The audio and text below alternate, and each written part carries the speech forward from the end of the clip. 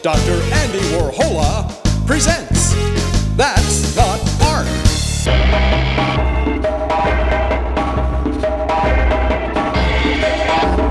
That's not art.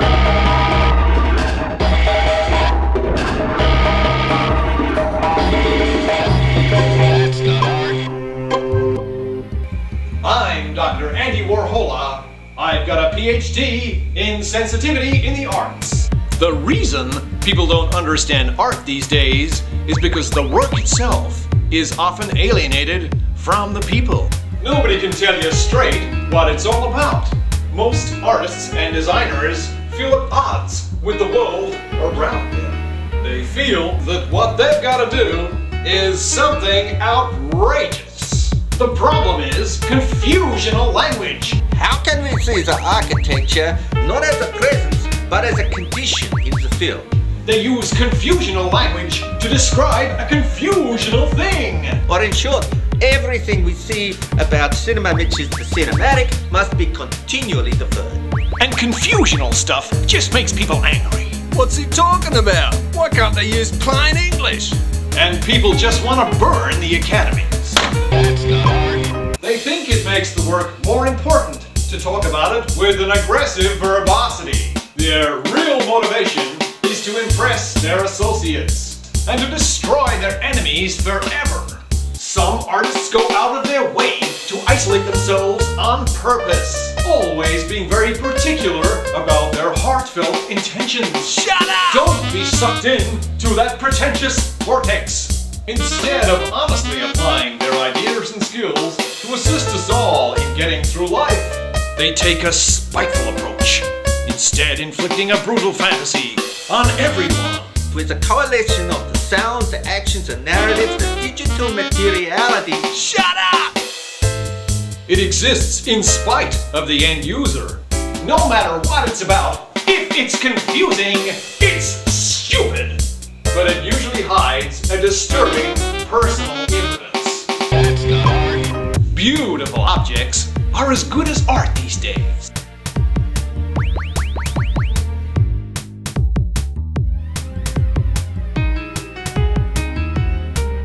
And usually they do something, or change in some way.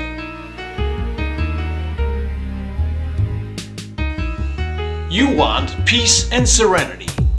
You want to be someone else. You need psychoanalysis. But instead, you get an iPod. That's not art, but it's near enough. It's amazing, and it makes you happy.